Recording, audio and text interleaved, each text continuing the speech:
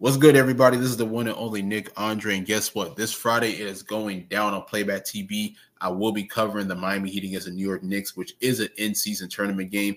Miami is currently undefeated at 2-0, and New York is standing at 1-1 in the tournament. Who will have the edge? For Miami, Bam Adebayo is looking like an MVP caliber player to me. Then on top of that, on the New York side, RJ Barrett's having the most improved caliber season. Julius Randle stepping up. Then on top of that, you still have Jalen Brunson playing at a high level. So this should be a really, really fun matchup. Also, remember, these two teams played in the playoffs so this past year. So this is a little bit of a rivalry game. So who knows? And on top of that, we're going to get a really good atmosphere considering that it's the playing tournament. So make sure to tune in with me, man. We're going to have a lot of fun. I will leave the link in the description.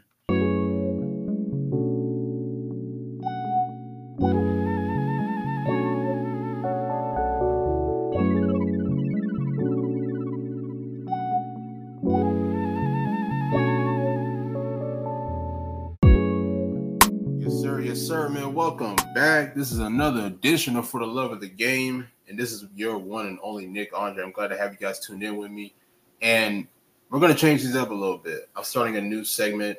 I'm going to introduce a new segment, which is titled Around the World, which is where I will talk about certain topics covering all basketball from NBA, WNBA, college, etc.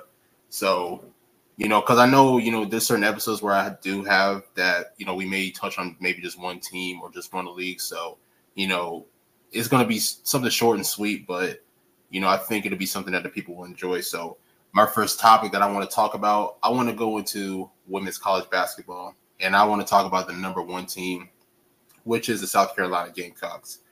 I think a lot of people owe Miss Dawn Staley an apology, and this reinvention of the Gamecocks has just really been incredible. I know we're still early in the season, and I know that, there's still a lot more games to go, but what they've shown us throughout these first 4 games is just incredible, especially after losing key players like Aaliyah Boston, Zaya Cook, Bree Bill, Letitia Amir, the list goes on and on. The fact that, and I feel like that's what makes Dawn so incredible is that she's able to come back, because obviously after what took place last year when they lost to Iowa in the Final Four, I think a lot of people were questioning Dawn Staley and whether the Gamecocks were going to continue to be one of the top teams in the country.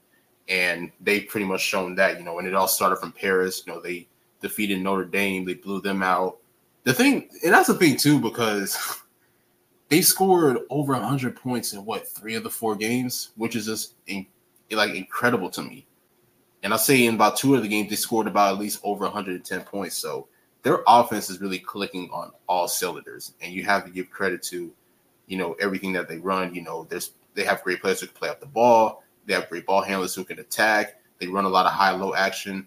And probably one of the biggest highlights to me for South Carolina, at least player-wise, has to be Raven Johnson. And for those who know, I wrote a piece on her for Fanside, and make sure to check that out. But, you can tell Raven Johnson is just more motivated than ever, especially after what took place last year. She even talked about it in the press conference. I don't remember which game it was, but she was talking. She basically said, everybody counted them out after what took place in the Iowa game, and she really used that as fuel. And for her to take on this leading role, being their primary playmaker, being able to set others up for success is just incredible. I mean, that 17 assist game that she had against Clemson was just flat out remarkable. And it really shows, how she's able to continue to get others involved and just continue to allow others to succeed. I think probably one of my favorite plays with her is her just running that high-low action with Camila Cardoso, feed her the ball and just be able to get her good looks inside. So, everything is working on all cylinders for South Carolina. And they're sitting number 1 at the AP poll, which, I mean, it has to be unanimous. And I mean, it's no knock to any other team, because I know a lot of other teams are doing their thing out there, but it's no debate that South Carolina is the best team in women's basketball right now. They're only giving up 56 points a game this season, which is just incredible. I didn't even mention their defense. The defense is just solid as well, and they're really wreaking havoc. And it's crazy because I was having a conversation with somebody. We were actually watching the South Carolina Notre Dame game, and Notre Dame came out swinging. I want to say they had like a 3-4 point lead at the end of the first. And I'll be real, Hannah Hidalgo, which is one of my personal favorites to watch so far this season, she was cooking. I want to say she had like 12-13 in the first quarter, something like that.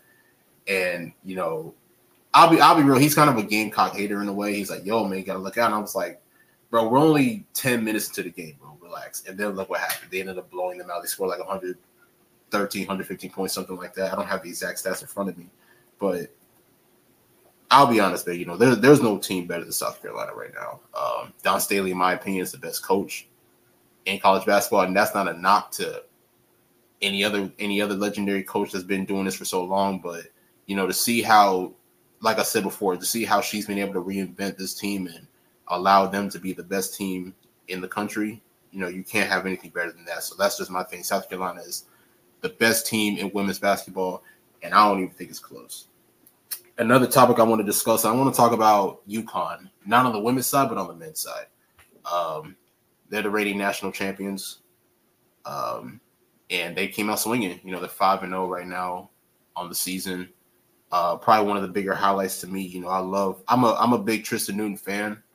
And I love his game. And it's crazy too, because I don't really do a lot of comps. Like, you know, if you know me from when I first started writing and everything in 2018, I used to do a lot of player comps. I try not to do it as much anymore just because I like to just allow players to just be themselves. But when I see Tristan Newton, I don't know why. Like, I was watching UConn and Texas on Sunday.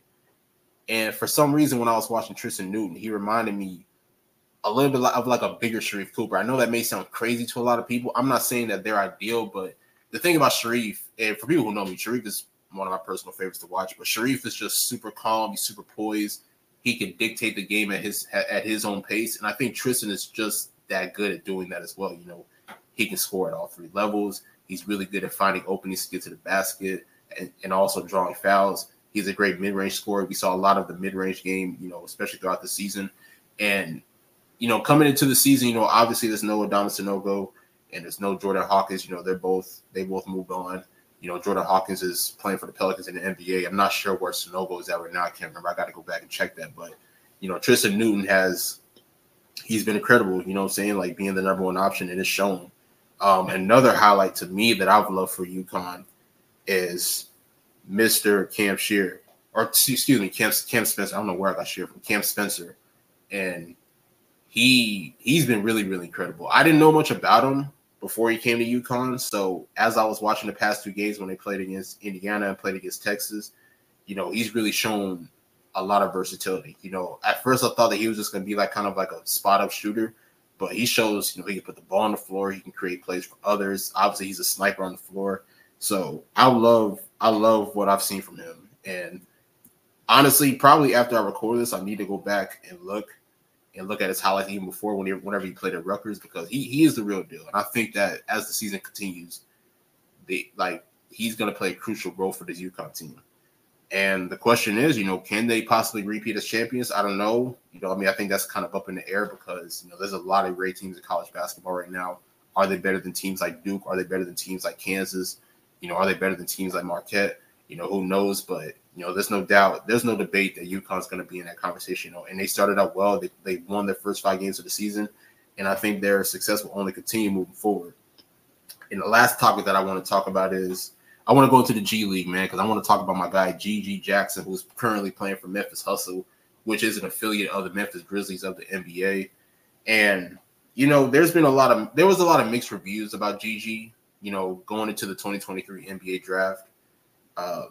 You know, I know that, you know, when he played for South Carolina, he didn't shoot the ball particularly well. I know that their style of offense was relatively different from a lot of college programs. And we saw a lot of G.G. just, you know, playing an ISO ball, you know, just, you know, jacking up a lot of shots. I know that his shooting percentage was low because I want to say he shot around like 38, 39% in college. But the one thing that stands out to me about G.G. is that he's confident. You know what I'm saying? He's confident. He's not afraid to take shots. You know, he's not afraid to take matters into his own. So that's something that really stands out for me when it comes to G.G. Jackson. Now, are there a lot of ill-advised shots? Yes. You know, there was a lot of times even in college. And of course, you know, I've been able to watch a few of his G League games where, you know, I'm looking at him and I'm like, man, okay, you probably could have made a pass here. You probably could have attacked the basket here, or, you know, you didn't have to just settle for the shot. So obviously that's something that G.G. has to work on, but also I think it takes the right situation as well. And I'm really hoping that Gigi can find himself in the right situation, whether that's in the G League or whether that's in the NBA, where he's surrounded with a team or with a coaching staff that will allow him to understand, how to make the right plays, how to make the right reads. But besides that, for those who may watch the G League, he has been balling. I don't have the exact stats in front of me, but he has been incredible so far. And I really do hope that the Grizzlies can possibly give him a chance. I know that they're dealing with their situation where, they're struggling. I think they lost in the first 6 games of the year. They're starting to kind of slowly pick things back up, but they're still not where they want to be at. So, if he gets that call to play for the Grizzlies, whether it's, just for a few games or so, I don't know exactly how he'll play, but I know for a fact that he's gonna have the utmost confidence, and he's gonna try to do whatever he can do. So I'm excited for Gigi. I think that he could possibly have a really good career, and I'm always gonna be rooting for him. I want to see where his journey could possibly take him next. So that was my segment around the world. I will be doing more of these. I'm not sure if I'm gonna just release these individually or just add them with episodes, but I think that this is going to be something dope that the people are definitely going to want to hear. But without further ado, I had to bring in one of my brothers for this episode. We're talking a little bit of NBA on this wonderful Thanksgiving day. And here you guys go, man. Me and my guy Mo Murphy talking hoops. Yes, sir. Yes, sir. So this one should be a good one, man. I got my guy with me. Sometimes we agree on things, sometimes we disagree on a lot of things. Well, I don't know if we disagree on a lot of basketball, but we could definitely disagree on things like outside of basketball. Oh, yeah, for sure. Yeah, for sure. But for those who don't know, I got the VP of Off the Ball Network. I got the host of Up in Flames. I got my guy Mo Murphy, bro. What's going on with you, bro? Man, what's good, bro? Hey, what's crazy? This is the first time I've been on your show. That's true, yeah. I was on your show it was a minute ago. Yeah, last 2 years ago, something like that. I remember. And I really did. I ain't gonna lie. I had put it out, and I contemplated putting it out because I really feel like I didn't show up and do the due justice, bro. I was drunk as hell during the show, and and I was like, damn, dog, like this ain't bad, but I kind of ruined it because I'm like, bro, I'm like low key lit, and Nick spitting, and I'm just like scrounging for words. I couldn't tell. I couldn't even tell. That's crazy, bro. When you got the cooking, I was like, and that was a daytime show. That's what it was daytime. That's it was like Saturday at 2:00 in the afternoon, bro. And I remember that. Yeah, yeah, that's crazy. Yeah, you was getting drunk early as hell. God damn. Yeah, I was loaded by 2:00, bro. God damn. It's crazy too. Hell, I could have been higher than too. Actually, I probably wasn't, but you probably was, but still, it was just a difference of like hitting blunt. I feel that. And 11 o'clock as opposed to being loaded at 2:00 in the afternoon. Like, that's crazy. So you was, that was, now I think about it, it was like 1, 2 o'clock in the afternoon. Bro, it was early. It was early, bro. It was off and yak early. Oh man, that's funny, man. But no, I appreciate you for coming off the show, man. It's crazy because like I be having like a list of people, and it's like I try to get everybody on. It's like like as quick as possible. So I was like, damn, I need to find a way to get Mo on. And I'm definitely glad I was able to make it happen for sure.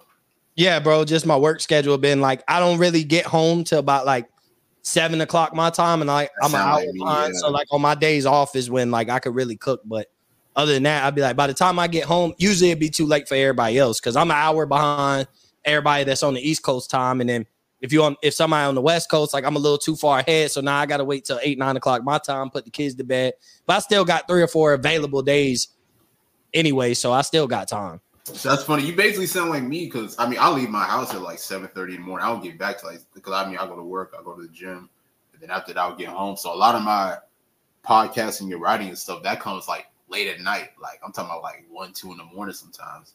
Like that's really when I be cooking. You be up cooking at 1, 2 in the morning, and you wake up to go to work at 7:30. Mm-hmm. Pretty much, yeah. Pretty much. Yeah, I be up at that time, but like I don't go to work till 11.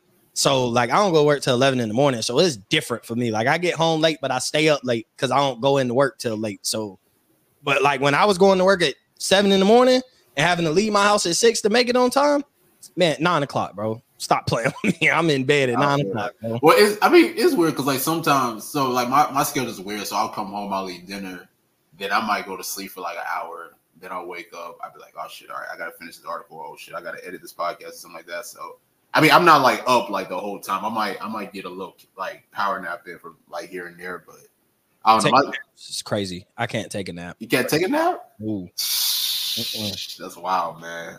Bro, I mean, I can't take naps, bro. Like I don't take a lot of them. Like I don't take a lot of them, but like when I do, like it's pretty. I used to get the nap like crazy. Now, like I can't. Like it don't matter how tired I am at 3:00 in the afternoon, bro. I cannot go to sleep. That's wild. That's crazy. It's weird too because like my naps, I don't think I could take a nap no more than like an hour and a half, something like that. Man, I used to be able to take 3-hour naps. That's what like people be talking about they taking 3, 4, 5, 6 hour naps. I'm like, I can't even do that. Yeah, I'm an adult now. Like I could do that when I was like not an adult and no responsibilities. It's just like, yeah, I'm gonna crash out for 3 hours, get my night started.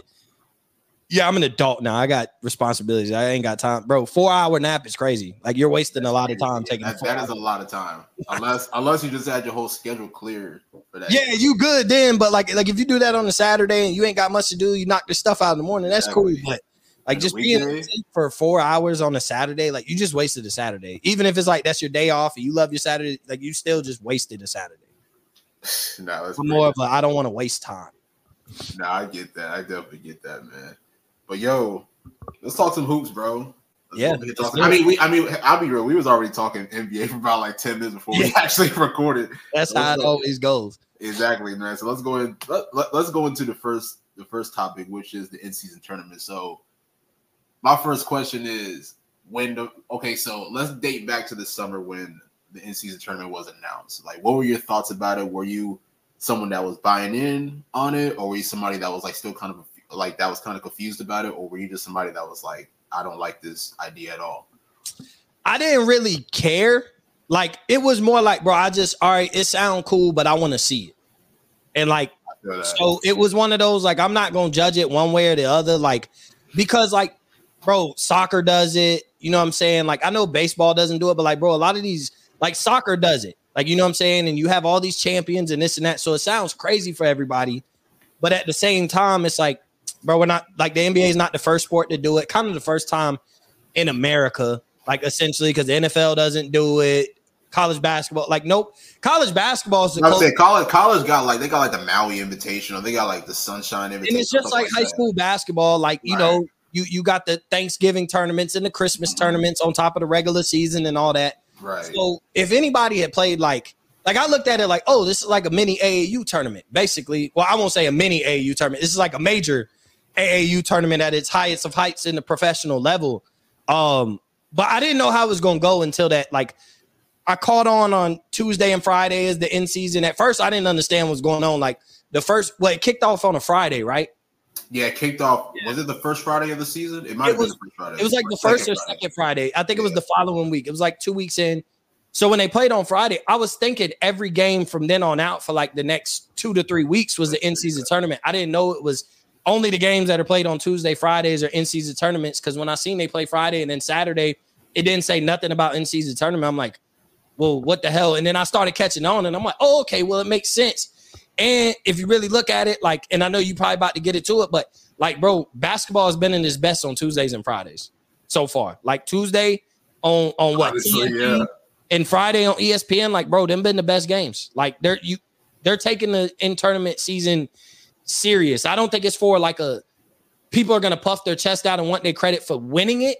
But you could tell, like, being the inaugural champ for something like this that might be for the foreseeable future for the next 10, 15, 20, 30 years, like, to put your stamp on that, especially if it becomes something 10, 15, 20 years down the line that really matters, because they're going to adjust it. They're going to do stuff with it. Maybe the winner automatically gets a playoff spot, not the 1 seed or nothing, but maybe the winner automatically is in the playoff and doesn't have to play in the play-in or something like that. Like, they might switch the incentives. But being the inaugural anything matters. And you can tell, like, these dudes are playing like it matters. Tuesdays and Fridays, bro, they playing real ball. Nobody really sitting unless they have to. Like, unless they're hurt, they're not sitting. Right. And that's one thing. I must commend Adam Silver on that, because, you know, like the NBA and everybody involved, they've been trying to find ideas to make the regular season more interesting. And I get it, you know, it's a long season. So, you know, a lot of, especially, you know, nowadays, like a lot of guys are going to take nights off. Like, for instance, like, you know, you may play against the Washington Wizards on a Monday night. Like, you know, a lot of guys are not going to want to get up for those type of games. But I definitely commend Adam Silver for finding ways to be creative and really finding ways to, you know, keep the league competitive as far as from a regular season standpoint. I'll be real. Whenever they first announced it, because people, I don't know if people remember, but they had Richard Jefferson do a video basically explaining it, and I watched that video like 10 times and I still didn't get it. Like I still did not get it at all.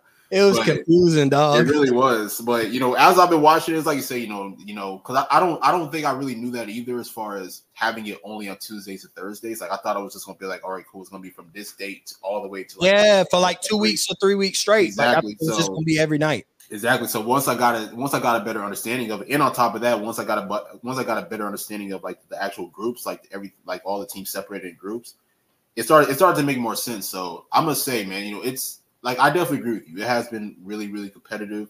I know a night that stands out was last Tuesday when all of the fights was breaking out. You had Draymond putting Rudy Gobert in a chokehold. Then Anthony Davis got into it with somebody. I think it was Dylan Brooks on the not Dylan Brooks, Desmond Bane on the Grizzlies. Yeah, they got into it. Yeah.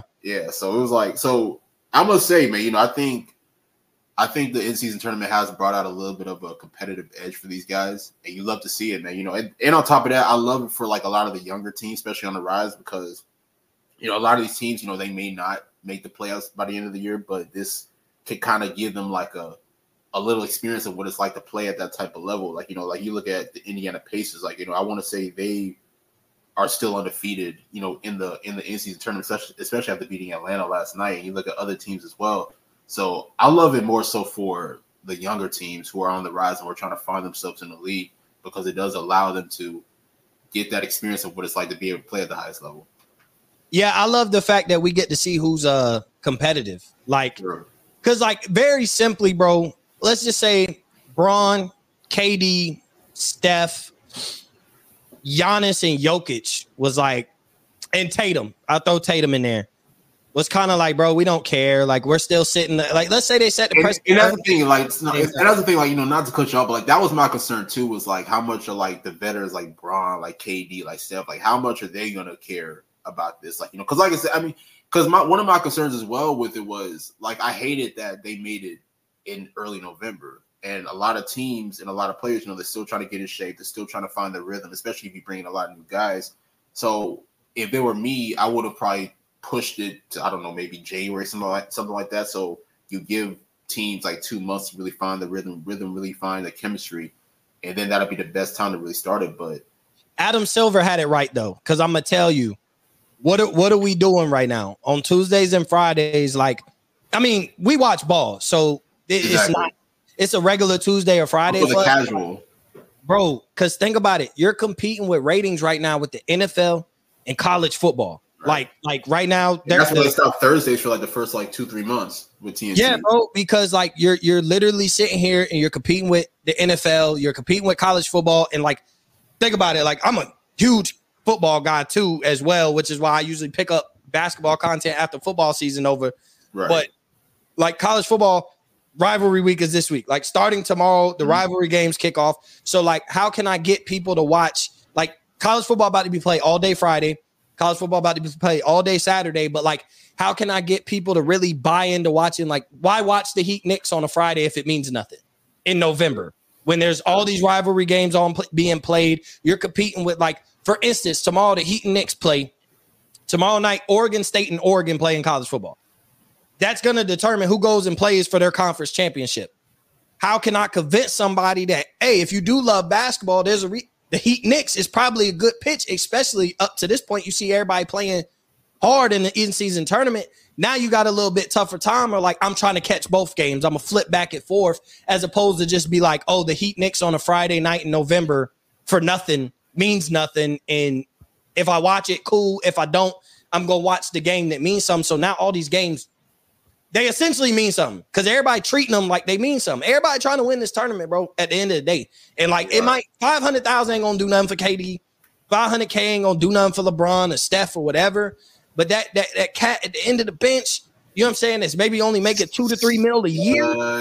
At 500K, like, bro, that's like, there's cats making $2 to $3 million a year. You know what I'm saying? That 500K, bro, that's 25% of what they make in a year. Throw that on top, like that's good money, bro, especially for cats at the end of the bench. But you could just tell, like, I don't even think it's about the 500,000, bro. I just think it's about. I think people just want to win. Like, that's what I'm saying. It's competitive. That's really what it is. It might not mean nothing, but I'd rather win than lose. And everybody's treating it like that. Like, it's not going to enhance a LeBron or KD or Steph. Like, it ain't going to change their legacy by winning the in-season tournament. Right. But just being a winner is just enough for them. They're bringing out the competitive edge, which I love to see.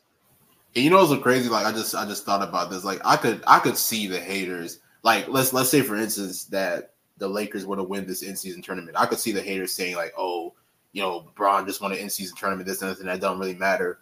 But if it was somebody else, it would be praised for. Like, you know what I'm saying? It's going to have the same impact that the bubble championship has. That's exactly what I was thinking about. If anybody else other than LeBron wins it, it's valid. It's a case for whatever you want to make the case for the two best individuals on that team. The Sacramento Kings win it. Oh my God.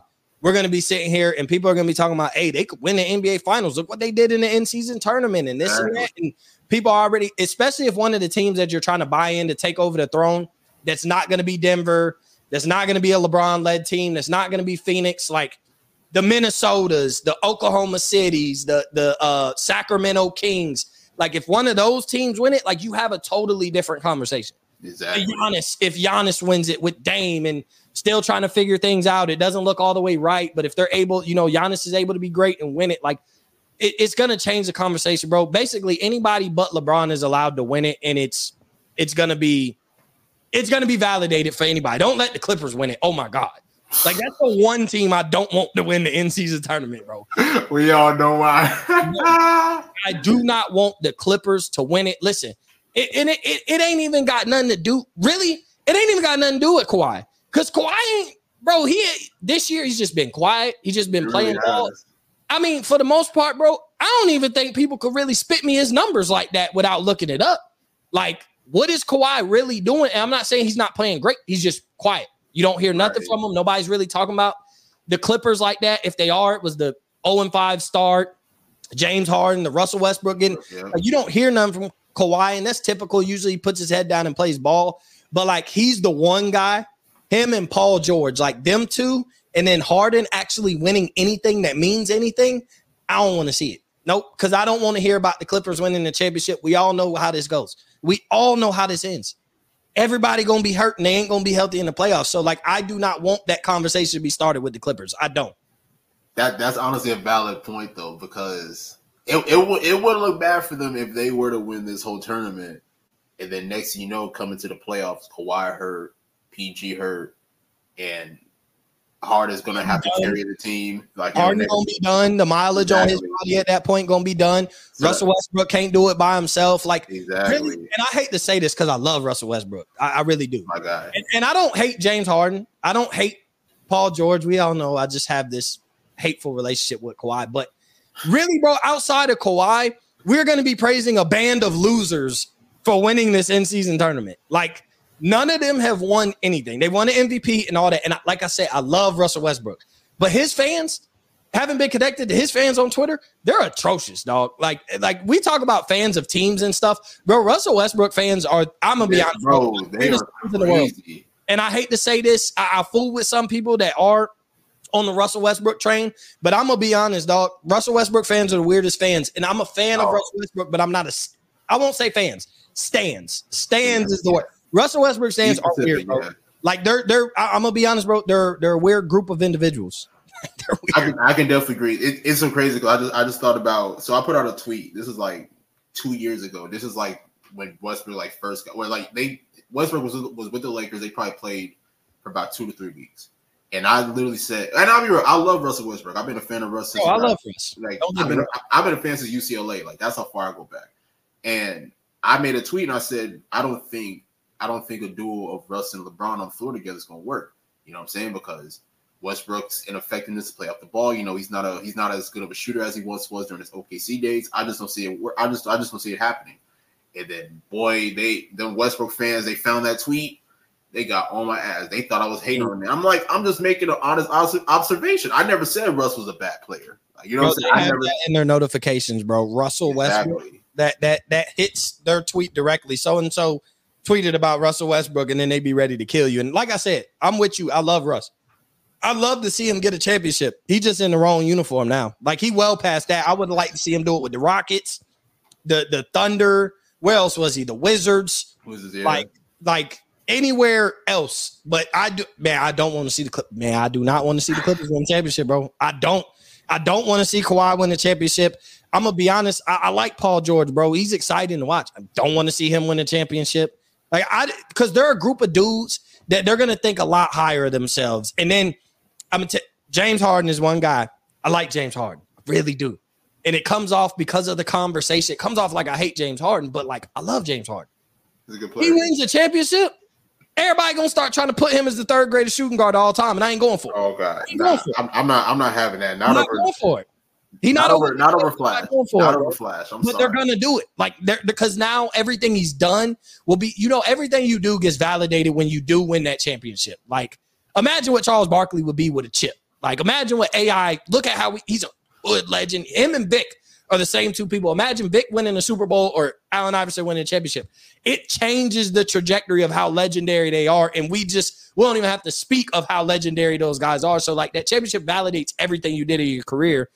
James Harden has had a great career. He is one of the best shooting guards to do it. He's just not one of the three best, and I don't think a championship, especially a championship on this type of team, validates that. You're the third, fourth best player.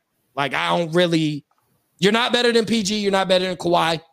You got an argument who's better out of Harden and Westbrook, but at your third or fourth, bro, I don't really think being a third or fourth option validates you as a champion when you were once a superstar and a guy that was supposed to lead your team and then failed multiple times.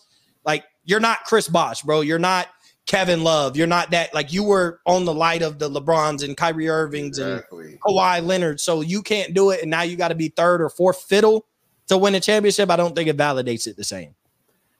I agree. Like, listen, I'll be real. Like, Harden could win 4 or 5 in a row. I'm still not putting him over Flash. Under this circumstance, I can't. Now, had Harden won like 3 with Houston, yeah, like then there's a conversation. Well, the conversation would probably be over for the simple fact, like, he would have flat out led. Like, Wade led the 06 team. Outside of that, he was the second best player, where Harden would have really, like, hands down, no matter who he had on that team in Houston. If he would have won 2 in Houston, like, now you're really having a conversation because he was hands down the best player on the team. It wasn't a conversation no matter who was on that roster. Right. It was Harden's team, and he was going to lead them to a championship. He was going to be the guy, 2 championships, 2 finals MVPs. Like, it was guaranteed if he ever won the championship, he was winning the finals MVP. There wasn't nobody taking that from him. So you would have had a different conversation. But now, like, he could win 3 in a row with the Clippers, and I'm not like, oh, yeah, Harden – legendary now. He did a 3-peat. Like, yeah, bro, we give more credit to, like, now we're putting Kawhi on the pedestal of in the top 10 and all that. We're putting Paul George. Bro, Paul George would probably rank higher than James Harden if they won 3 in a row. Yeah. Like, he probably jumps James Harden as far as player rankings go all time. Possibly. Yeah. But I'll be real though, even if the Clippers were to get 1, like, just like when you think about the history of them, especially sharing the same building as the Lakers, like, even if they just get 1, like, that's going to be, like, highly praised, like crazy. Oh, it's going to be treated like it. I don't want to see him win. I don't even want to go down that road. I don't want to see it. I don't want to hear it. I don't. None of that. Nope. Nah, that's the hate inside of me. I'm sorry. Now it's all love. But now back to the in-season tournament real quick. Do you have, like, a team that you've been impressed with, or do you have, like, a favorite matchup that you've seen throughout these few weeks of the tournament? I mean, we've seen some good games on Tuesdays and Fridays, bro. I'm telling you. I don't know, man. Sacramento's been impressive. They've been impressive, yeah. I think De'Aaron Fox missed like one of the in-season tournament games, but they've been impressive. OKC's been impressive. Really good. Bro, Minnesota. Dog. Like, there's a conversation to be had about Minnesota. And that's because, like, bro, we walk into the season. Anthony Edwards is the dude. You know, they need to trade Cat. He's in Ant-Man's way. It's never going to work. Or Rudy Gobert, get rid of him. But you know what, you're not going to get nothing for him. So you're like, trade Cat. He's got the most value. You could put a lot of pieces around. Bro, Minnesota's what? First in the NBA? In the West, are they first in the NBA? Or they're first in the West, I know for sure, but they got to be top 3 in the NBA at this point. Oh, yeah, without question. Like they got to be up there with Philly and Boston. And they're balling, bro. Like if Ant has a down night, he's still giving you 22, 23. He's getting 24 to 28 points from Cat on his down night. Rudy Gobert is like, I know, bro, people hate Rudy Gobert. I get it. And I don't like him, but I respect his game. Like nobody really hated Rudy Gobert until he got 2020, yeah. Till 2020 with COVID. It was like, okay, yeah, you ruined the NBA, not knowing, because he stopped the NBA before the world stopped. And then the world stopped, and we're like, oh, hell, like maybe it wasn't his fault, but who cares? It's Rudy Gobert. We don't care. Right. But now, bro, like they really hated him when he got traded to Minnesota because of the package that came back. You kind of ruined the trade market at that point. Now we're like, bro, if that's what Rudy Gobert getting, any visible, like if you're a Heat fan and you're like, we could go get Dame or Bradley Beal or Joel Embiid or whatever, you're like, if that was what Rudy Gobert's price was, we can't get a Dame or Beal or Embiid. But like, bro, Rudy Gobert is like an overpaid role player, but he's like as high class of a role player as it gets. No, I'll be real. He's an elite defensive player. He does his job, bro. He gets rebounds. He gets the dirty baskets. Like, you know, he'll get the offensive boards and the putbacks. He doesn't shoot the ball too much. Like, he knows his role, bro. Like, he's a defensive guy and he gets the dirty buckets, bro. Like, to me, he's a better Clint Capella. Like, he's a more glorified Clint Capella. That's kind of what I think he is. I can see that. Because what we say, I don't know about better in a way. Yeah, he's better than Clint Capella, bro. Well, I mean, probably defensively, but I feel like offensively, like, I mean, look, Capella. I mean, I'll be real, the same thing. Both, I mean, and that's the thing, because both of them are not floor spaces at all whatsoever. So they're 12 and 12, bro. They're 12 and 12, and Rudy Gobert give you 3 blocks again. And that's the thing too, because I feel like Capella is probably a little bit more mobile on offense than what Rudy Gobert can give you. But I mean, I definitely agree with you. Like, they are kind of like the same player. Yeah, I would take Rudy Gobert over Clint Capella. I get that. Like, and I wouldn't like, but I'm just, bro, Minnesota has really, really, really, really, really impressed me. Like, they're a lot better. Where they are now, I figured we start seeing like right before All-Star break. Like, that's where I thought, like, okay, we'll see Minnesota not be the best team in the West, but their potential of what they could reach this year would be like, we'll see that in January, February, not like now. So, okay, so let me ask you this. So could they be the Sacramento Kings of last year? Because Sacramento kind of shocked everybody last year. Like, I didn't see them being the 3rd seed in the West last year. I think they could be a little bit better because I think they win a playoff series. Okay. Like, even if they're the 3rd team in the West, like, I think they get out the first round. And I don't think they're phased of playing Golden State. I don't think they're phased of playing the Lakers. I don't know if they beat the Lakers, but I'm just saying, like, I don't think they're at 3rd and hope they go at least 6 matchup. Yeah, like, they'll take them to 6, 7. They'll play, but I don't think they're looking at, man, like, they won't run from the 3rd seed to go 4 or 5 to get a more favorable matchup. Like, they just don't seem built like. At the end of the day, your best player ain't built like that. Your best player is Anthony Edwards, and he ain't built to run away from nothing. If he the 3rd seed and you put the Lakers or the Clippers or OKC, whoever you put in front of him, he's going to play, and he's going to play hard, and he's going to play to win that series. So, like, when your best player has that mentality, I don't really think they too concerned. Even still, like, you look at it, what are they missing? Like, what are they really missing? Like, you always can have more. Because, I mean, who's their starting point guard right now? Mike Conley? Yeah. And that's what you need. Like, because Anthony Edwards going to get you the buckets. Cat going to get you 22 to 24 a night. Rudy Gobert going to give you, you know what I'm saying, 12 to 14 with 12 rebounds, 3 blocks. Like, all your 3 best players are going to give you what you need consistently. I mean, you know, everybody going to have down nights. It's 82 games in the season, bro. Like, Ant ain't scoring 30 every night. Cat ain't scoring 28 every night. Like, it's 82 games in the season. But, like, you have everything in place. Like, I think when you're talking about trying to be better as Minnesota, like, there's a elite role player that you're looking for. Like, maybe an OG Anunoby, but then you got Jaden McDaniels. Like, you know what I'm saying? He's that. Like, he's what OG and how everybody values him for Toronto. He's kind of been that for Minnesota. Now, he need to get healthy, like, and remain healthy. But he's essentially been that. I'm not saying he's better than OG, but that's what he's been, that type of player that you're looking for him, a 3-and-D guy, play some defense. Like, he could make all defensive team. He could be all second NBA on defense. And, like, you wouldn't even know it because nobody really talking about him. But, like, go check the numbers or go watch Minnesota Especially, I incline you if you haven't watched Minnesota on a Tuesday or Friday night, do it. Bro, go watch them. If you have not watched them in the in-season tournament, then do it. Some of these teams that you want to be, the OKCs, the Sacramentos, Minnesota, who else been? Indiana. Mm-hmm. Watch them right now on Tuesday or Friday. They're primetime TV. I agree. So let me ask you this about Minnesota. So this was kind of a scenario that I had even dating back last year. So what would a guy like Killian Hayes look like in Minnesota? Because not saying that Killian Hayes can't score, but he can become like more of a traditional point guard where all he has to do is just, you know, be able to set up his teammates. But then also you got Ant-Man, you got Jaden McDaniels at the wing position, you got Cat, you know, you got a lot of valuable scorers on the team. So I feel like with a guy of Killian Hayes and his passing ability, I feel like he could really be a great compliment next to that team. What do you think of that? Killian Hayes is tough. Like, he doesn't look bad in Detroit, but sometimes, bro, I don't trust guys that are playing losing basketball and have played it up to their point. Like, because like Minnesota's trying to win. Like, I don't know. Like, obviously they're trying to win a championship. Like, if you ask, that's the thing. Like, is that more so him, or is that more so like the situation that he's in? I think it's both. Because when you're in that situation, bro, you get used to playing losing basketball. So like, you may not. You have you develop a lot of bad habits. Like, you know who would be tough to play on a winning team right now? Kyle Kuzma. Like, because Kyle Kuzma's been able to do whatever he wants in Washington. There's no repercussions. He's not getting, he's not getting cut. He's not getting benched. He's their best player. Like, so I know he knows how to play winning basketball because he was on that Lakers team, but then he's so far removed. It'd take him a little second to get accustomed to like being back in a winning culture, understanding what playing winning ball is. And that could mean sacrificing your numbers.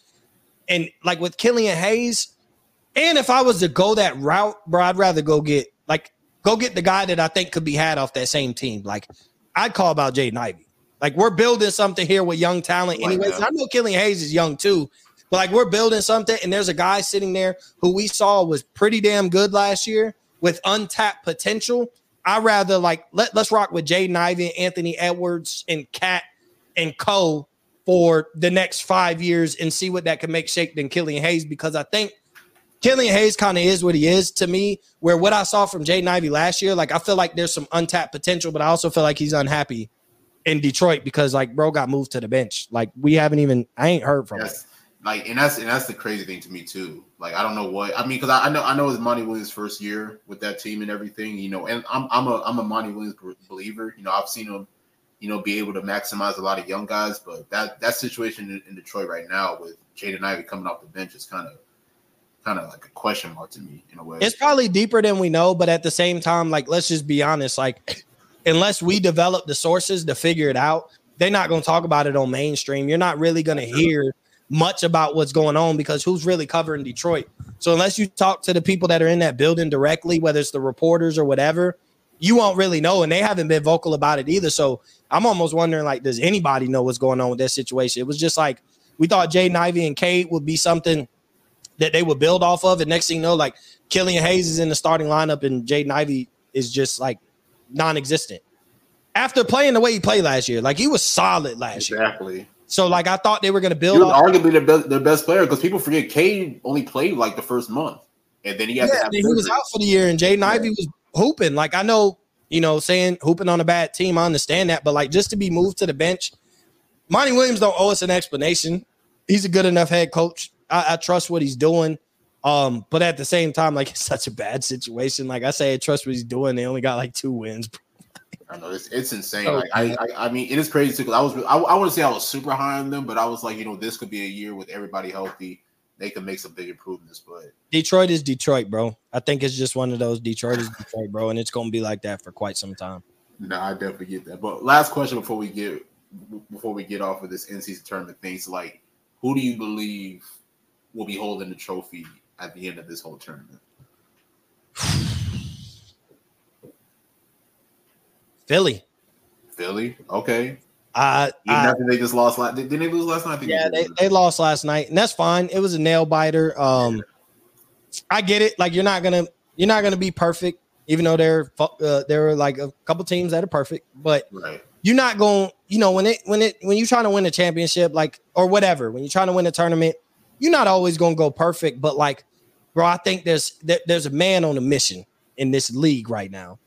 And it's that man, Joel Embiid. Like, we could talk about, the thing is, we're praising Tyrese Maxey so much, rightfully so. But Embiid is cooking too. That's the thing. Embiid is, bro, people ain't even talking about, bro. He's leading the league in scoring again.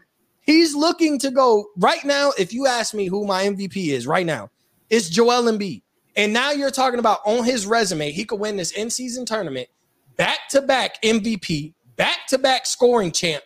Don't let him get the cooking and be healthy in the playoffs. And he win this in-season tournament, scoring championship, MVP, and win the championship. I'm not saying Philly will, because it's hard to see him really be, but the way he's playing, bro, he's playing like a man on a mission. And you don't always see that from guys the year after their MVP. Like, once they get the MVP, okay, everybody respect my game. And now I just do what I do. I'm a great player, so I'm going to be great. But he's playing like he's playing for something. And, like, I don't know what that for something is, but I'm assuming it's another MVP and a championship. And, like, you could start kicking that off by being the in-season tournament champion, the in-season tournament championship MVP, leading the league in scoring, one of the best teams in the NBA record-wise, got something to cook with. Like, bro, the James Harden trade is gone. Like, we don't care. It's done. It's over with. You got what you got for it, and now you're cooking. Like, now Tyrese Maxey stepped into that role. We don't even care about the Harden trade no more. Like, it doesn't matter for Philly. We're not even – when we talk about Harden and that trade, has nothing to do with Philly. They're fine. They're better off without him right now, which is crazy to say. A guy like James Harden, the team is better off. But now we get to see, like, bro, this man Tyrese Maxey is a dude, and we know how great Joel Embiid is. But now when he's putting his head down and giving you 30 on a night-to-night basis, like, his bad games is 25. Like, his bad games, he give you 25. We're used to seeing Joel Embiid on a bad night, 14, not a lot of effort, not running up and down the court. Now this man playing both sides of the ball. He want to win. And whatever winning is for him is what it seemed like he's doing. And I think it starts with the in-season tournament. So I wouldn't be surprised if it's Philly. Like, I want to say Philly. I don't want to go the casual route and just say I think for some reason LeBron ends up hoisting up this in-season tournament trophy. But, yeah, I'm going to go Philly. Yeah, I was saying no. You know what team I'm not going to guarantee that they win, but I think it'd be cool to see them, and I'm sure I might make a lot of fans happy. But the Knicks, like, I think that would be super dope to see them win it. I don't know if they'll raise it. You said no? No. You don't want the Knicks win it? I think it'll be cool to see them win it. I don't want terrible fan bases to be winning nothing. The Clippers, the Knicks, no. Because here's the thing. They ain't won nothing. So when they win that, they're going to feel all high and mighty. And guess what? Like, somebody like me has to sit there and give them that dose of reality. Like, hey, you know the real stuff in April, right? Something y'all don't know too much about, right? Like, y'all do understand. Like, it's cute, but y'all going to be brought back to reality in April, right? Like, y'all got y'all hopes up. Y'all want a little in-season tournament where it's only, it changes when you got to play a team in a 7-game series, right? Like, you got to give – no, I don't want to see miserable – like, I don't want to see these terrible fan bases, the Clippers, the Knicks. Sorry, Knicks fans. I got a few guys I love that are Knicks fans, but no, hell no. Mm-mm. I mean, I was just looking at them because I'll be real. I think as far as what I've seen with the Knicks this year, it's definitely a lot better than what I've seen last year. And it's crazy, because they were the 4th or 5th seed last year. And I'm looking at RJ Barrett. I think that he's stepped up tremendously. I think he's playing really good basketball.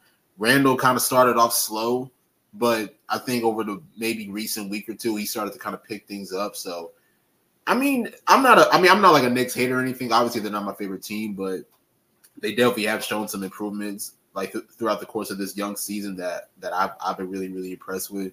I was just mentioning them because it's like, cause I don't know. I don't want to use like the casual answer, like all the Nuggets or the Lakers or whoever. Like, I really want to see like a team that may not have championship aspirations really utilize this moment to really, go for something. You know what I mean?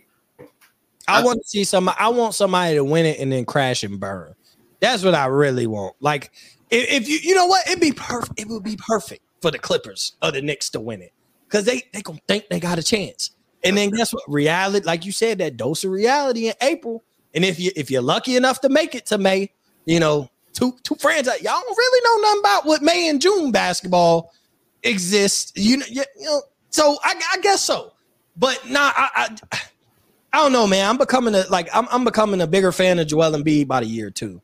Like, I hate that he's in the East, you know what I'm saying? Because, like, at the end of the day, being a Heat fan, but, bro, I really like Joel Embiid, bro. I really do. Like, even though the realization of, like, you know, he's not as great in the playoffs, he's bound to be injured. I hate that for him.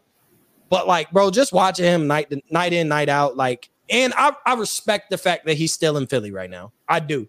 Because, bro, he could have been gone this summer. Like, close to the season, he could have asked out. He could have caused a big spill that Dame did. And I'm not opposed to players moving. I'm not.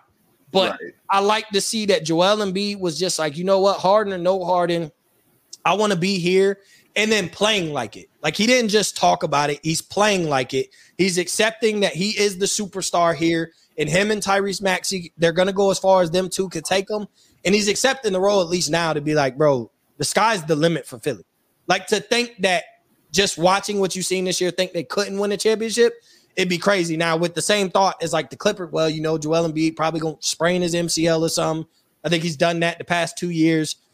Played with a hurt knee and then, you know, got elbowed in his jaw last year against Miami, or 2 years ago against Miami. So, you know, he's wearing the mask and really wasn't all the way healthy. So I could see that. But if you're just like, bro, everybody, the way they look right now, healthy and ready to go, if we were to start the playoffs, like, Philly would have a chance to win the championship. What's good, everyone? This is the one and only Nick Andre. I'm glad to let you guys know that I have a new series coming out titled Underrated Duos on my Patreon.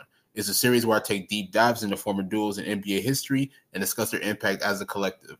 The series begins November 27th, and you guys will get a new article every Monday and Wednesday for the next 4 weeks. So make sure to subscribe to my Patreon channel. I most definitely will leave the link in the bio. For now, let's get back to the episode.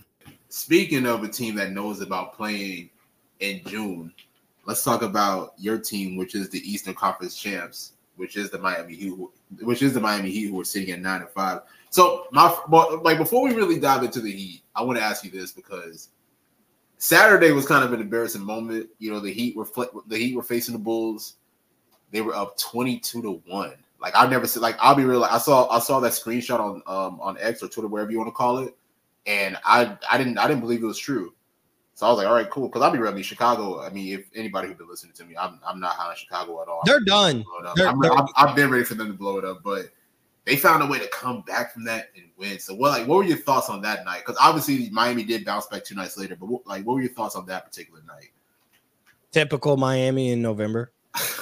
that I wasn't surprised. I hate it. But especially because we were on a 7-game win streak. Like, so to ruin it like that, like that's the way you ruin it. You start out now being up 22-1 to me means nothing. First quarter, you know what I'm saying? Right. Teams start out super hot. Teams start out super cold. Like, we see certain teams get hot in the third quarter. They get hot when the Jimmy Butlers and Bams go on the bench and they keep that one starter in. They can get a bucket and kickstart the offense. But when I seen, what bothered me is everybody else seen the 22-1. I was watching when we were up 14 with like 5 minutes to go. Like, I watched us really blow the lead. Like, 22-1 and losing, that ain't the first time we've seen it. That ain't going to be the last time. We've seen teams start out hot and then it get close.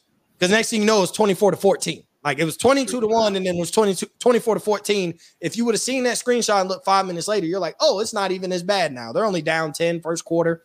Nothing crazy. Bro, we were up like 14 or 15 with like 5 minutes left. So I'm still watching just because, like, no lead is safe. You wait till about the 2-minute mark, and then if you're still up 15, you're like, we're good. Bro, and Miami goes cold. And Jimmy Butler plays laid back, nonchalant. He doesn't play like he's trying to win the game. He doesn't take it over. Like what you see in the playoffs in those instances when the team start marching back and Jimmy Butler's like, yeah, let me get right. He doesn't always do that. I didn't really care, though. Like, I mean, it sucks, but like, my thing is, bro, being a basketball fan, like being a fan of any team in the NBA, bro, if you hang your hat on every game, if you hang your hat on 82 games, wins and losses, you will run yourself rugged. Like, nobody's going 82-0. Nobody. Nah. So when a 10-game win streak ends, it's not the end of the world. But when you hang your hat off wins and losses, being an NBA fan, I think you're a different type of crazy. Like, you just accept the loss. It is what it is. It sucks, but then we bounced back, like you said, was able to beat the Bulls a couple days later. So, I mean, hey, whatever. We're still, 8-1, 9-1 in the past 10 games? Like, in the past 10 games, we're like 8-2 or 9-1. So, I mean, we're still one of the hotter teams in the NBA. We're still one of the hotter teams in the Eastern Conference. If we didn't start out 1-4, you know what I'm saying, we'd probably have one of the best records in the NBA. As the past 10 games, we got one of the best records in the NBA. So, I mean, I'm not worried because it's funny. We started out 1-4. Everybody, I told you the Heat are cooked. We go on a crazy win streak after losing Tyler Hero. Win 7, drop one to the Bulls, win again. Probably a win Friday. Hopefully, I hope we beat the Knicks. I can't. Because they hold their hat. I don't care if we lose on Friday, but they hold their hat on regular season wins, and I don't. But just for the simple fact, I'm going to have to hear it about losing. Right. Like, I hope we win. Other than that, I really don't care. Like, I'd like to win every game, but I don't hang my hat on, 82 games of wins and losses for the Heat. Like, you just, okay, on to the next one. You lose on a Saturday. Hell, you play Sunday or Monday anyway, so who really as a fan, you ain't got no time. Like, all right, we playing back-to-back, bro. We lost last night. Screw it. I get to watch them again tonight. Like, let's get the win tonight. Let's not turn this into a major loser streak. Should Bam Adebayo be on everyone's radar as an early MVP favorite? Because no. You don't think so? Really? I'm surprised by that because he's been cooking like early this year. Defensive Player of the Year. Here's the thing, bro. Like, when you're a fan of a team and you're a fan of players, like, Bam's name he's not winning an MVP. Like, he's not. If Jimmy Butler was playing at this level, sure. But even though Bam is playing like MVP style basketball, imagine Bam hoisting the MVP trophy for the NBA. Like, it doesn't even fit their narrative. He's not a fan favorite like that. Like, he's not like even Jimmy Butler winning the MVP. Not like the Jokic's or bro. Even when Jokic, like Jokic, the first year he won it, it was kind of like, like Jokic. But then like he keeps playing the way he's playing, wins another one. You're like, you can't deny his greatness. Right. Bam, I don't think is on that level where like, okay, he wins an MVP and then like he keeps playing the way he's playing and now you can't deny his greatness. Now I think the man's a very, very good player. He's an all-star guy. He's going to the all-star game. He keep this up easily. He won't be a starter because he's in the same conference as Joel Embiid, who to me is the best center in the league. But nah, I wouldn't MVP. Nah, bro. I just understand what Bam is. And I understand what Bam is to the NBA. I understand what the Heat brand is. And like they would have a hard time giving Jimmy Butler MVP. But if he was playing at MVP level, like, hey, former Eastern Conference champs, they've been to 2 finals in the past 4 years. They played in 3 of the past 4 Eastern Conference finals. Like, somebody on Miami has earned the right to represent them in an MVP level. But I think it'd have to be Jimmy Butler, not Bam. I get but that. He's hooping now. Like, he's playing MVP level basketball, but you can put Bam as Defensive Player of the Year and nobody will argue with you. That's even true. Though he's playing the way he is offensively, like, you give him all the credit that he's playing that way offensively while also anchoring the defense. And he wins Defensive Player of the Year. Nobody bats an eye. Yep, sounds right about right. Right up the Heat's alley. They got a Defensive Player of the Year. Bam Adebayo's hooping. They got 2 All-Stars. They both made the All-Star game. Like, that's the way it goes. It would take a lot. Like, it'd take a few injuries, like season-ending injuries and stuff for Bam to really reach the top of that MVP ladder to be like, I don't even think he's a top 5 favorite. Like, I don't even know if he's in the top 10. To be honest, I ain't seen the NBA. Think he got to be at least top 10. Because, I mean, I think early top 5, I like Jason Tatum. Obviously, Joker is going to be there. Joel Embiid. Giannis has played well. Giannis is going to be there by default. Like, he's going to sit there by default anyway. And then, I don't know. I mean, you could probably go Luka. LeBron? Yeah, LeBron too. LeBron's the hooper. KD. Like, now we're getting into the Luka, LeBron, KD. Before they losing streak, Steph. Like, I know it's early in the season, but Steph was cooking when they were 5-1. I mean, you might put De'Aaron Fox over him. Like, Fox has been nice. There's some SGA. Like, there's some names that stand out that when I say those names, they got more pizzazz than Bam. Like, SGA winning MVP, nobody cares. Nobody bats an eye and is like, oh, no. But Bam, it would be like, Bam, really? Bam won MVP? That's the thing. Like, would you blame that on like the style of basketball Miami plays? Because they're not really the flashy type of team that a lot of other teams are, in a way. They're not exciting. They're not if you're a Heat fan, you watch it, but they're not the most exciting team to watch. So yeah, like Bam will give you 25, 12, 5 assists, 3 blocks, but it's a quiet 25, quiet 12 rebounds. It just looked like a regular night for Bam. And then you look up, you be like, oh man, he had, when he had like that 28-point triple-double. Yeah, like 28, 19, and 10. And you're like, bro, let Jokic. You know what's crazy? It didn't get talked about.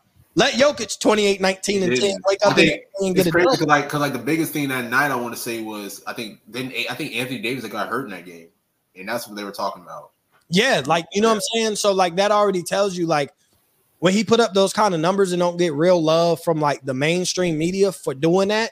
And I know AD went out. Maybe he doesn't do that, but he was cooking prior to AD getting hurt anyway. Yeah. Like he had a bad first half and then was cooking in the second half.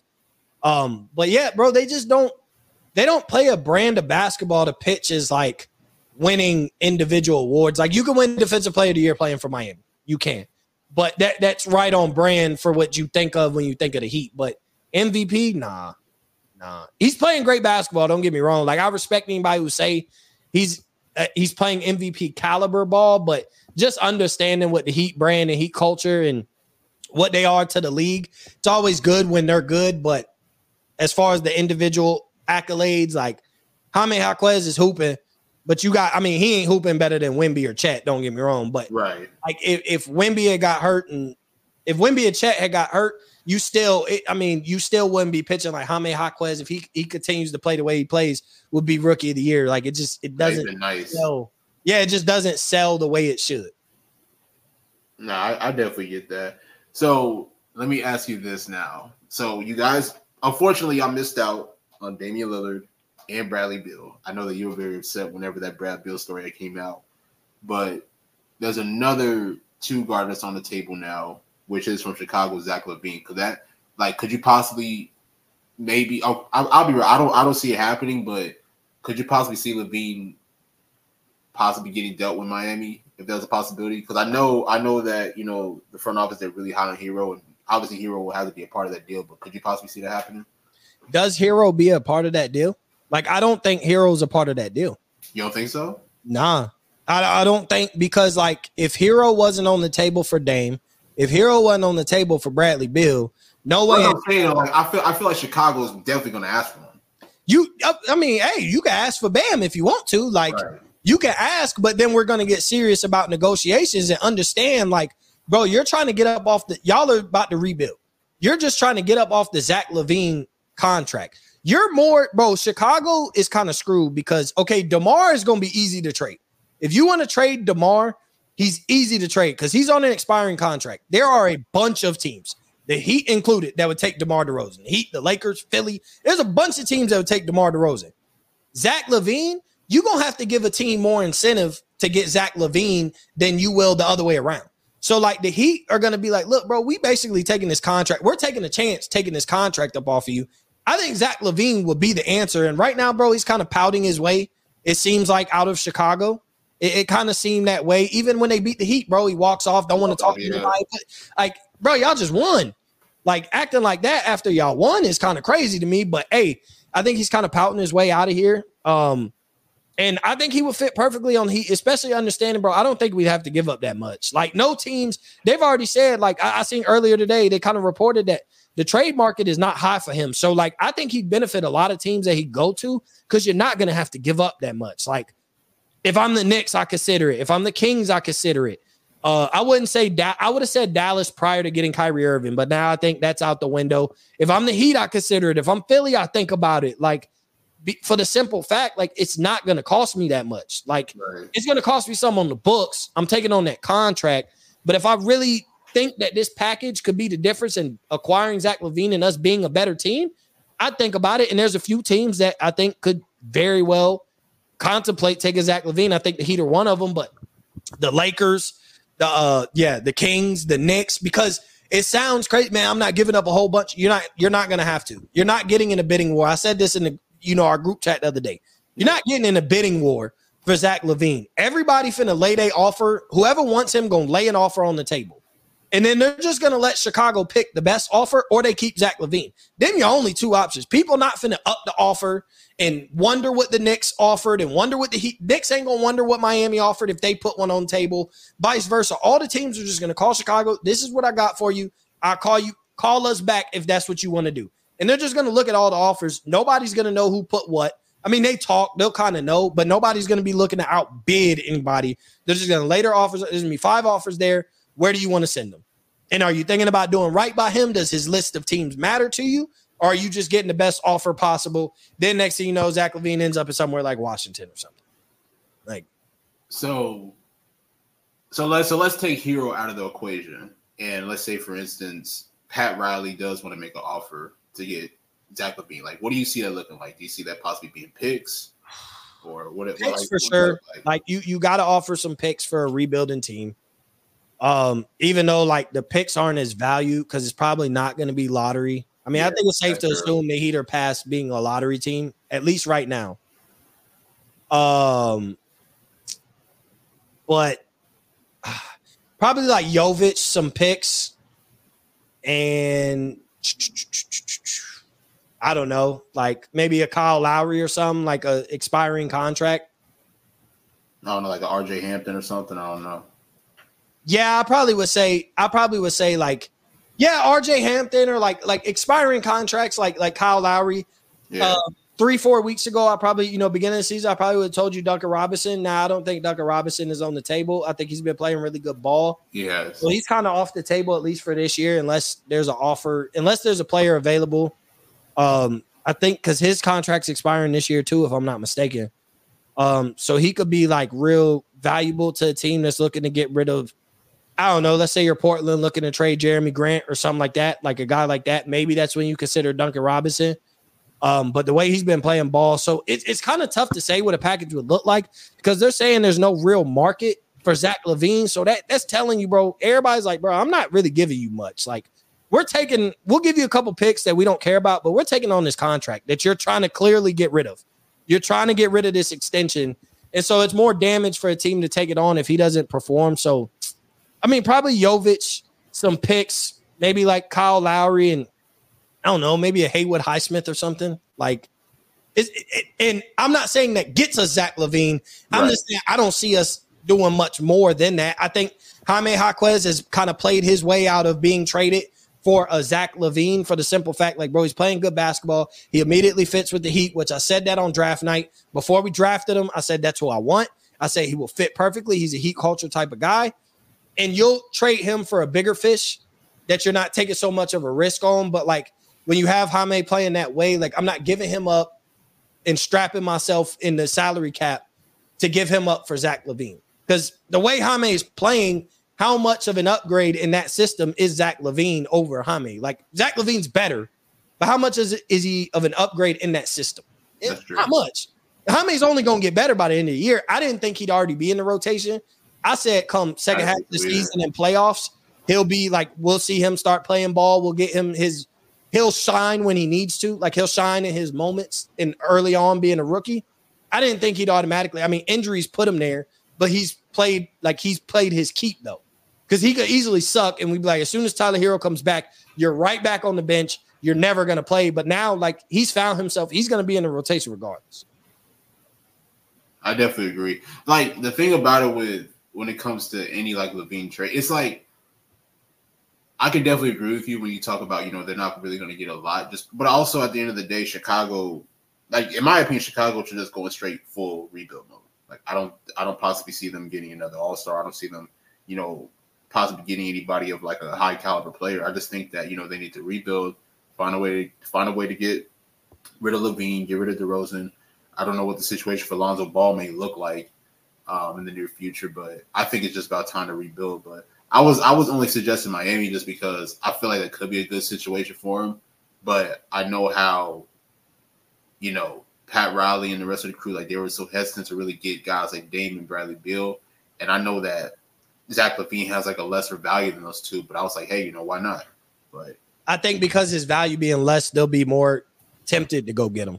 Right. It'll make more sense now than giving up everything for a 34-year-old Dame, giving up everything for injury-prone Bradley Beal. Like, just think about if we would have traded for Bradley Beal and he's sitting up to this point, like, even though the trade package that Phoenix gave up was nothing, like, I know it wasn't that, but just imagine had we got him and how you would have thought of the Heat going into the season. And then now you're like, bro, Bradley Beal ain't played but what, 1 game, 2 games all season long so far. And I know it's early into the season, but like, bro, we're a month in and you've played like 2 games. Like, I don't think he's played any, has he? Yeah, he played because he played. He played against the Rockets and he played against the Lakers, and then he was back out again. Like he played that. Oh yeah, that's right. That's true. Yeah, that's right. And then that was his debut, but Devin Booker was out. So like we haven't seen the big three play together yet, and it seemed like we're 2 to 3 to 4 weeks away. Like we might not see them play till close to Christmas, which is crazy. Like Bradley Beal is like, so it would be a bad look, especially had we gave up Tyler Hero to get him. And I mean, I know Tyler Hero's hurt, so I guess it's cancels each other out. But at the same time, like Tyler Hero was playing good basketball before he got hurt. No, I get that. So last question with Miami before we get out of here. So obviously you can't count them out. You know, I think last year was kind of the indication. It finished with like a 44-38 record, I believe. 8 seed made their way to the NBA Finals. So should Miami always be? I mean, especially like with this Miami Heat team with Jimmy Butler, Bam Adebayo, Tyler Hero, should they always be on everyone's radar to be a favorite to win the Eastern Conference as they have been the past or twice in the last 4 years? Favorite, no, because they never walk into the season like the year they made it to the final in the bubble. Nobody thought they'd make it to the finals. I agree. And they go and get eliminated the next year, and everybody's like, "Ha, see, it was fluke." Because the Lakers and the Heat got eliminated in the first round that year, so that was their validation of fluke. And then they go to the Eastern Conference Finals the next year, go to 7 games, a Jimmy Butler jump shot away from making the finals.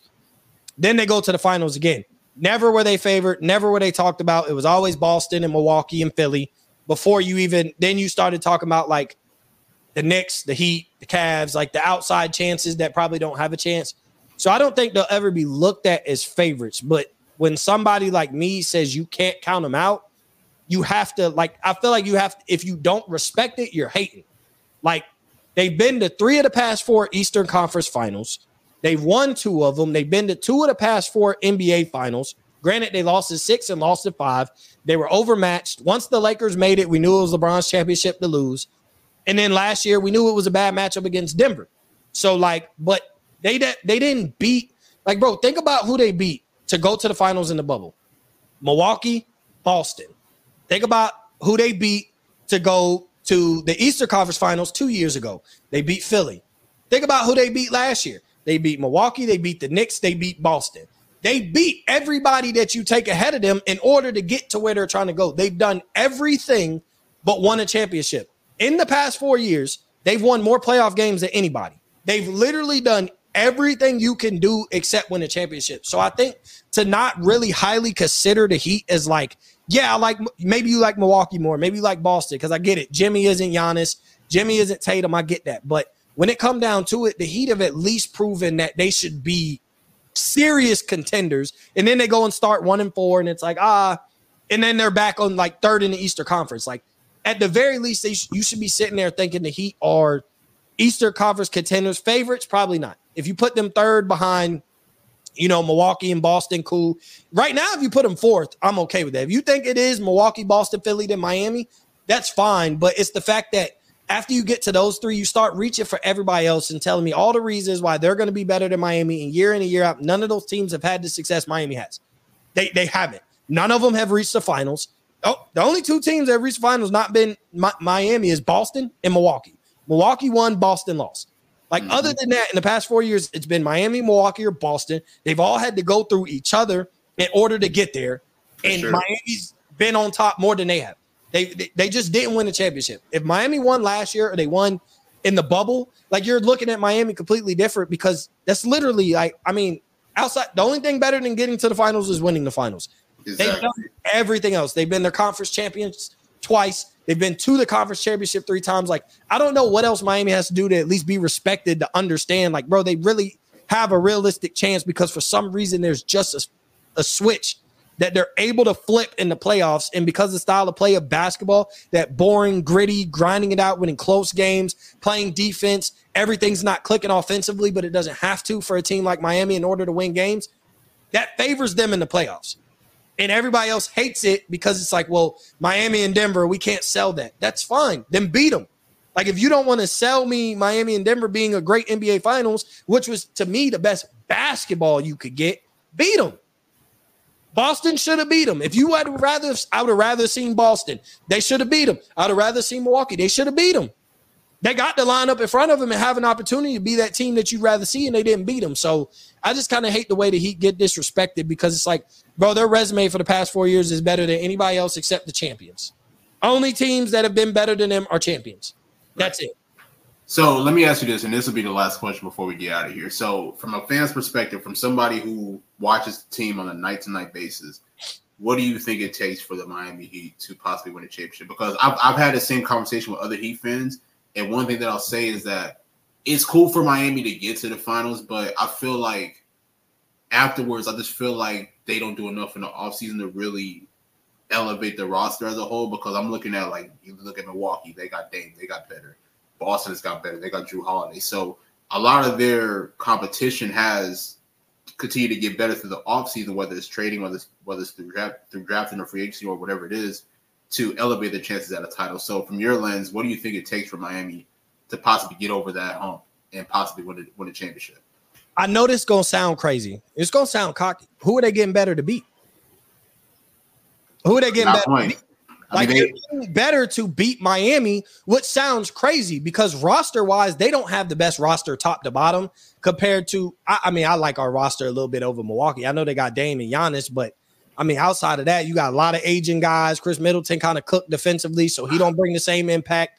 Like, I'm just saying, I mean, Chris Middleton 2 years ago, prior to these injuries, was like, hey, Dame, Chris Middleton, and Giannis, boy, that's dangerous. Now, Chris Middleton ain't giving you the same impact, which is fine. Like, he's getting older. Injuries catch up to him. It happens. It's not a knock on Chris Middleton. He's been a baller. But they're getting better because they're losing to Miami. Like, Boston's sitting here and like, damn, we had a better roster. We got the better duo. We got Jason Tatum and Jaylen Brown and company. We got a better roster, and we're losing. We got to get better. So what do? They go get Kristaps and they go get Jrue Holiday. Milwaukee's like, dang, we got cooked.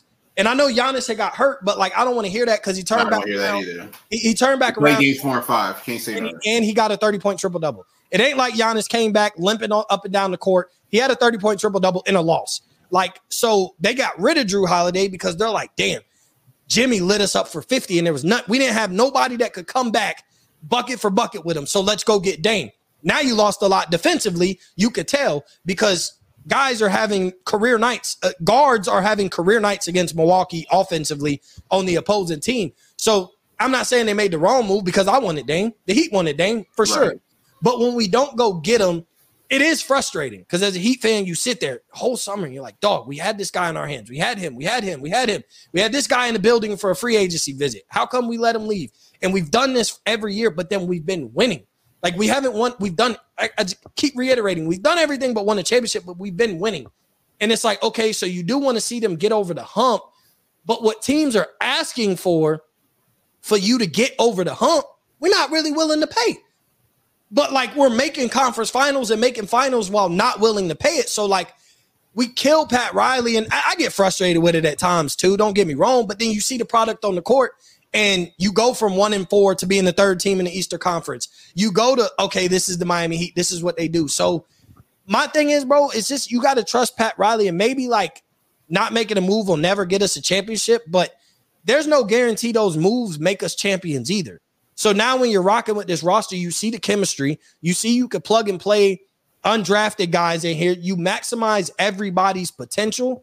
And at the end of the day, like you ride with your culture, and it's gotten you pretty far. It doesn't get you a championship, but I don't think Dame guarantees that. I don't think Bradley Beal, like none of those guys guaranteed it. It increases our chances for sure. But I mean, these teams are losing to Miami and then stacking up. Like, you know what? We got to stack up. There's no reason they're embarrassed to lose to Miami because they're the better teams.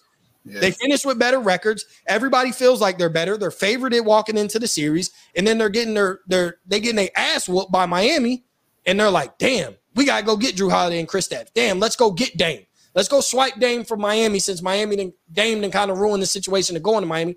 Let's go swipe him so Miami can't have him. Everybody making all these moves, and it's like, but y'all are doing this to beat us.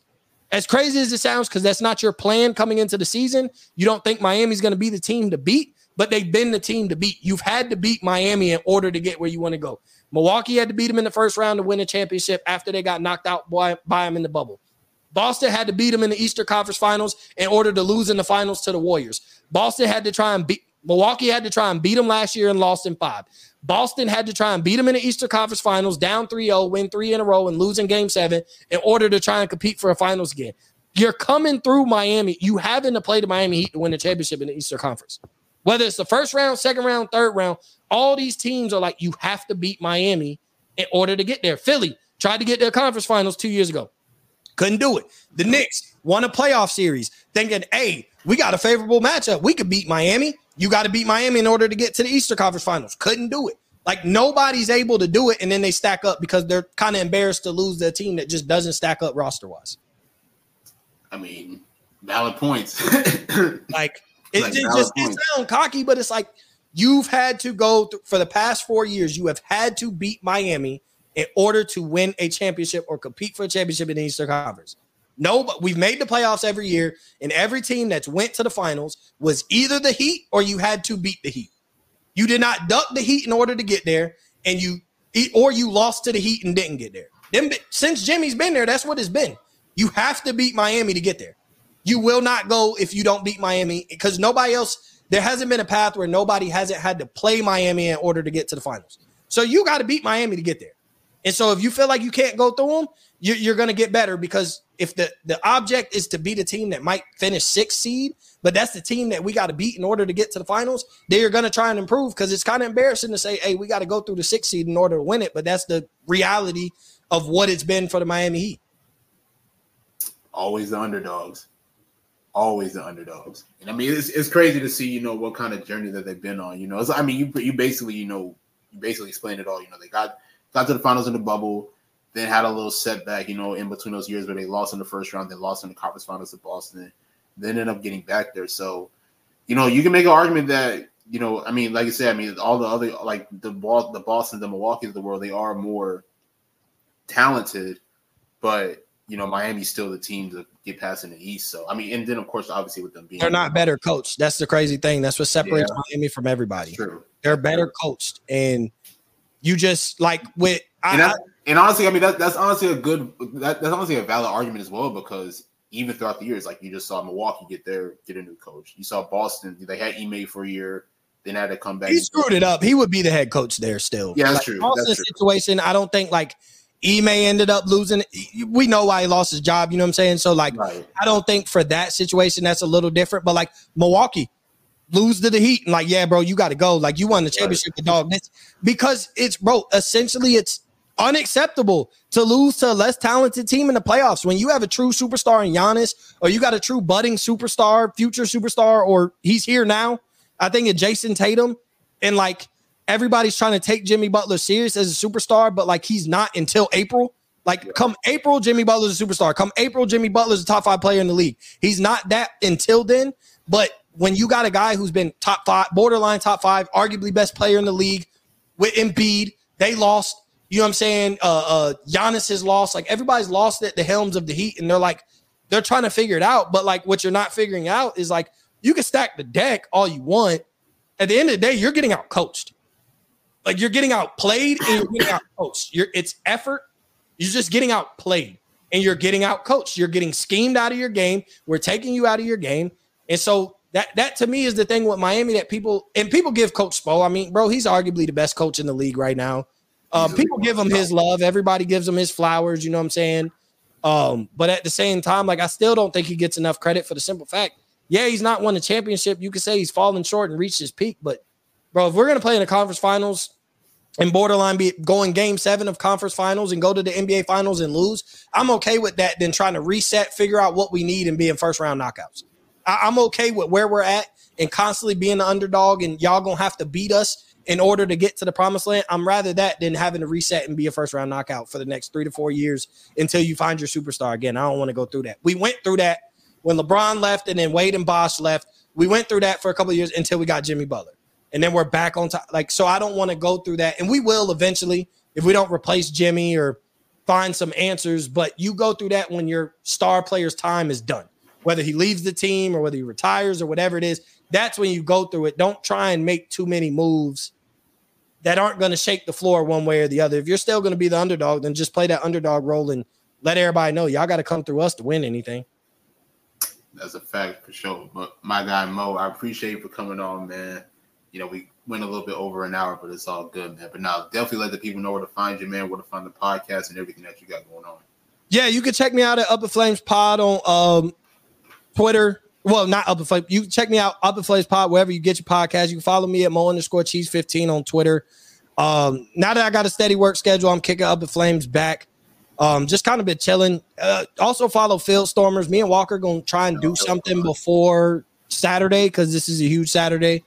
And then, yeah, probably follow me before Saturday morning because come 12 o'clock Eastern on Saturday, I'm going to be a wreck for 3 to 3.5 hours.